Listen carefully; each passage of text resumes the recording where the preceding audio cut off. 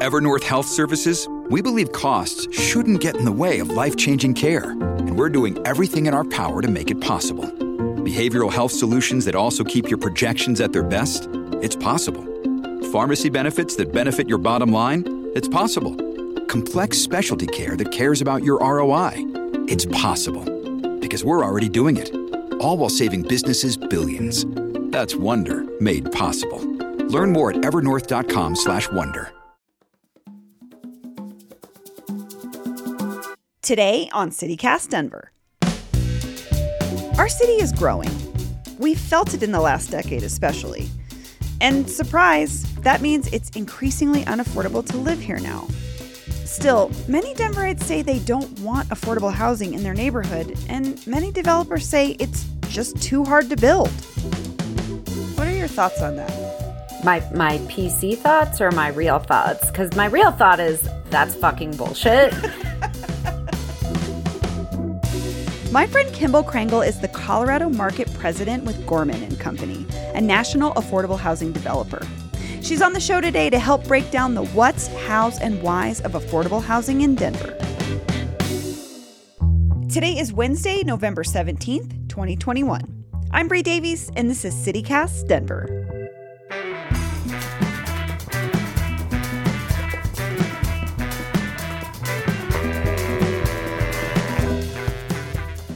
Look, I am known as a person who criticizes developers. But here's the thing. This housing crisis is big and complicated, and to fix it, we need people who actually get housing built, like developers. A few years ago, I met a developer who I actually liked. It's recording. She didn't seem like a typical developer at all. Kimball was approachable, she cared about housing people, and she was willing to break things down about this super complicated industry. We just clicked. So I invited her on the show to demystify the idea that building affordable housing is hard.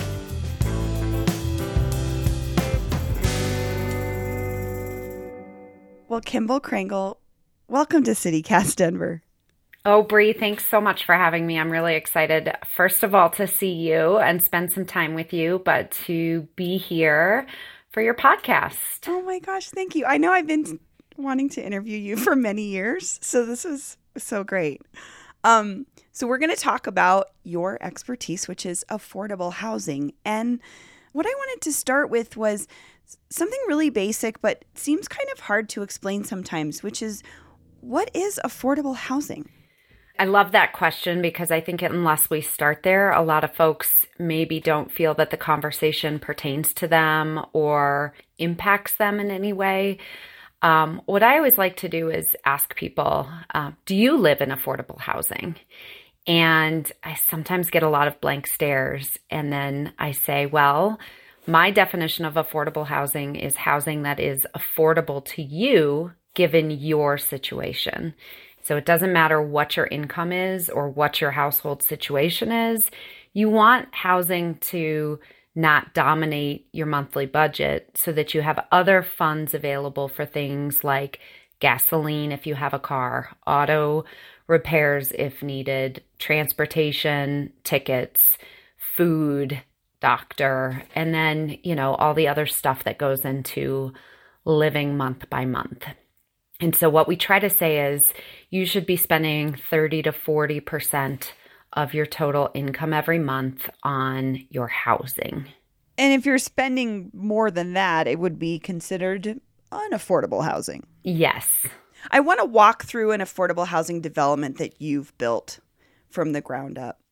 And I want to start with one that exists or that's in process right now that people in Denver could drive by or walk by right now and see. So if you could pick one in the city that you've worked on, where would be one you'd want to talk about? Oh my gosh, I could pick so many, and I love them all for different reasons. But why don't we start with one that we built in 2015, and it is near Federal and Alameda in Denver. Oh my gosh, I can see it from my house. So how did that process start? How did that get built? That apartment complex is called Terraza del Sol, and I think it's a beautiful complex. It's actually a mixed-use building, and the way that this project started is actually in 2014. I had a conversation with then Councilman Paul Lopez for District 3, and he and I had met each other a couple years previous when I was working with Denver Housing Authority, and he was talking about the need for quality housing in his district because it was primarily single-family homes, and they needed a place as price points were starting to increase following the recession that folks could move to either move out of their parents' home or for folks that were aging in the community could have, an elevator building that was easier access, for example. And so it started a search for me, literally, of just looking through property listings. And I found a piece of property for sale, and we made an offer on the land, and we went under contract to buy it. And then the real work really started, in the sense of we needed to cobble together the funding to be able to afford this housing, because by nature, we are capping our rents so that they are in line with what people make at a specific income range. That's the purpose of affordable housing. It's to make sure the rents meet the needs of the people in that area in particular, that they can afford it. So you can build it and then someone can move into it. That's exactly right. How would you find funding? Where would money come from? Do you partner with other organizations or? We sure do. One of the major funding mechanisms for building affordable housing is called the Low Income Housing Tax Credit, which is sometimes called LIHTC. And the LIHTC is a funding mechanism that was established in 1987, and it is a way to give investors like big banks, Wells Fargo, Citibank, Freddie Mac, US Bank, whoever it may be, Morgan Stanley. It gives those investors a dollar for dollar reduction in their federal taxes in exchange for providing money to build these apartment complexes. So it's a super niche, pretty complicated little industry that at the end of the day, what it does is it provides about half of the cost to build these projects. Say a building costs $20 million to build. Those tax credits, generally speaking, will bring in about $10 million. There are a lot of things that go into that, but let's just make the math easy. So if the LIHTC brings in $10 million, then I would go out and find other funding from other partners. The city that we're building in, the city of Denver, for example, the Division of Housing for the state of Colorado is also a big funder. So it is an indirect federal subsidy. And then we have state funding and local funding. Okay, so I'm going to pick on my mom because I always pick on her. But she lives in Wash Park, and I can guarantee that she cannot see an affordable housing development from her house like I can. Why is that? Why do we see affordable housing in neighborhoods like Barnum, but not necessarily in Wash Park? The reality that you're speaking to comes down to good old-fashioned NIMBYism. Not in my backyard. If I were looking for how I was going to deliver 60 or 100 units of affordable housing, one, there aren't going to be as many large pieces of property in Wash Park, say, as there might be still in Westwood. Two, the price in Wash Park is going to be much higher than the price in Westwood because people want to be next to Wash Park itself as an amenity. It's closer to downtown, whatever it may be. And obviously the impacts of historic redlining play into that as well. And you have certain neighborhoods throughout cities that have not seen investment by way of everything from safety, roads, but then investments into parks, investment into trees. And so you do find neighborhoods that the land value is less than, that is absolutely the reflection of systemic racism and redlining that has occurred over decades. And if you look at maps and and look at price points, you can usually track it back to that. So that is one of the reasons that you will see affordable housing condensed in certain areas, is that land is available, land is cheaper. Sure. So you brought up NIMBYism, the not in my backyard folks, which every community or every city has people that don't want affordable housing in their neighborhoods, which I find interesting because I think there's an affordable housing development being built on the other side of my block right now called Rhonda's Place, which I'm super excited about because it means that more folks will be housed. But I have to say, not everybody who hears there's an affordable housing development in their neighborhood, it goes, I'm so excited about it. What are some of the pushbacks that you get or that you hear? Why do people not want affordable housing in their neighborhood? I mean, there's the litany of excuses that we hear time and time again. More traffic, those people, what are those people going to do? I'm like, oh, you mean like all of us people, because we're all in the same boat? I mean, we're all human beings at the end of the day. And I think a lot of time NIMBYism comes from the fear of the unknown.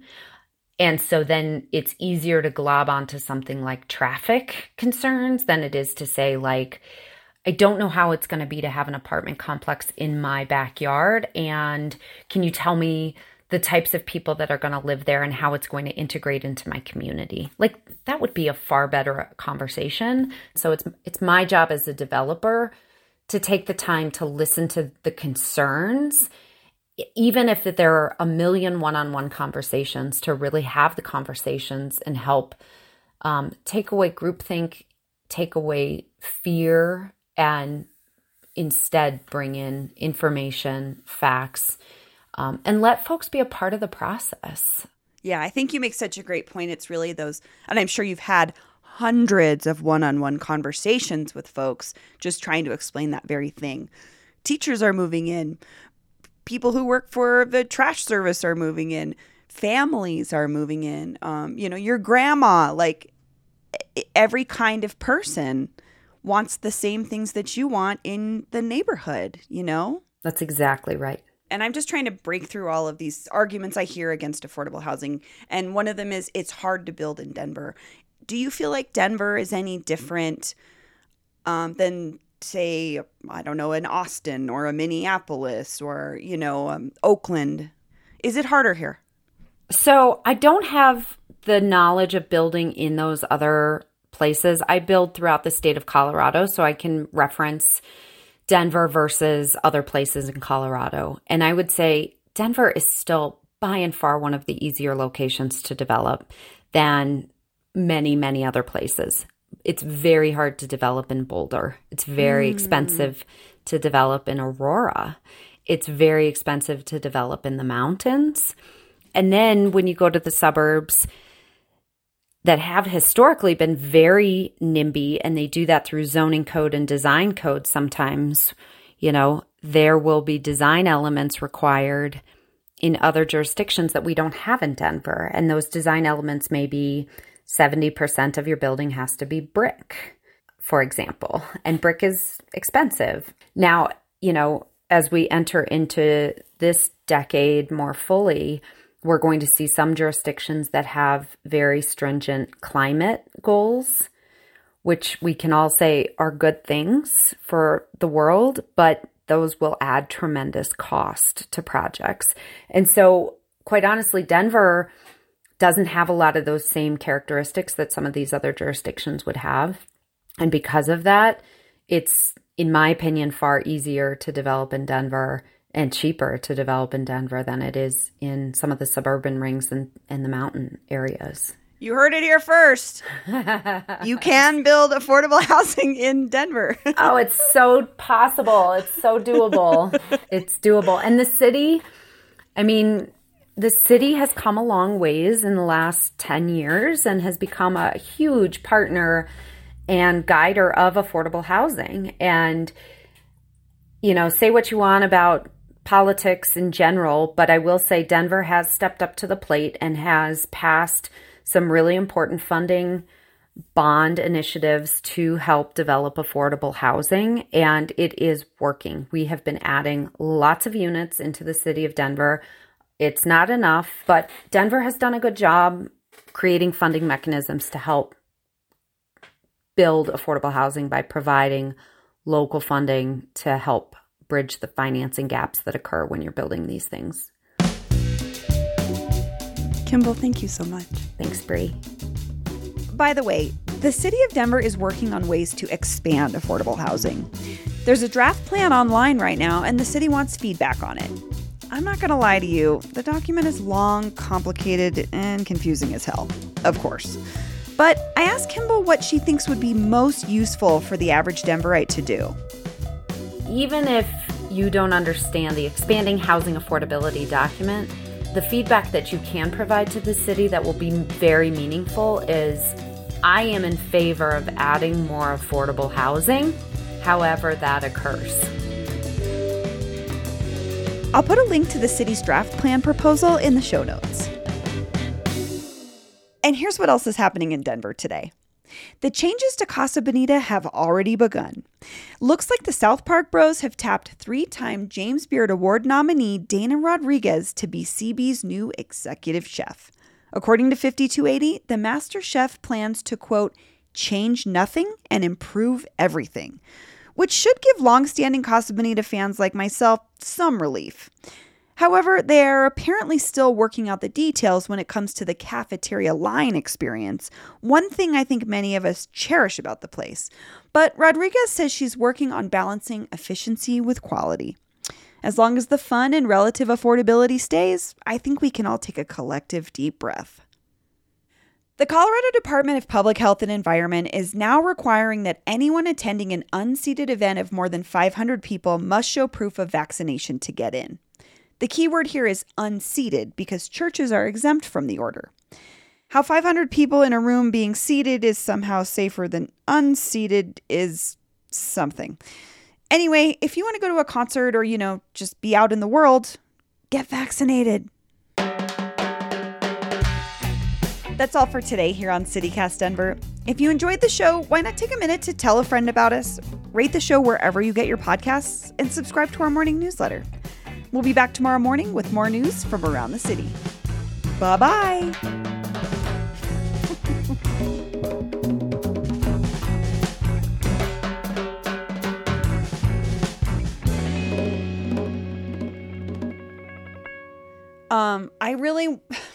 I want to make the South Park guys listen to our interview with Dave Thomas because he explains why the line is crucial. The cafeteria line is crucial to it working.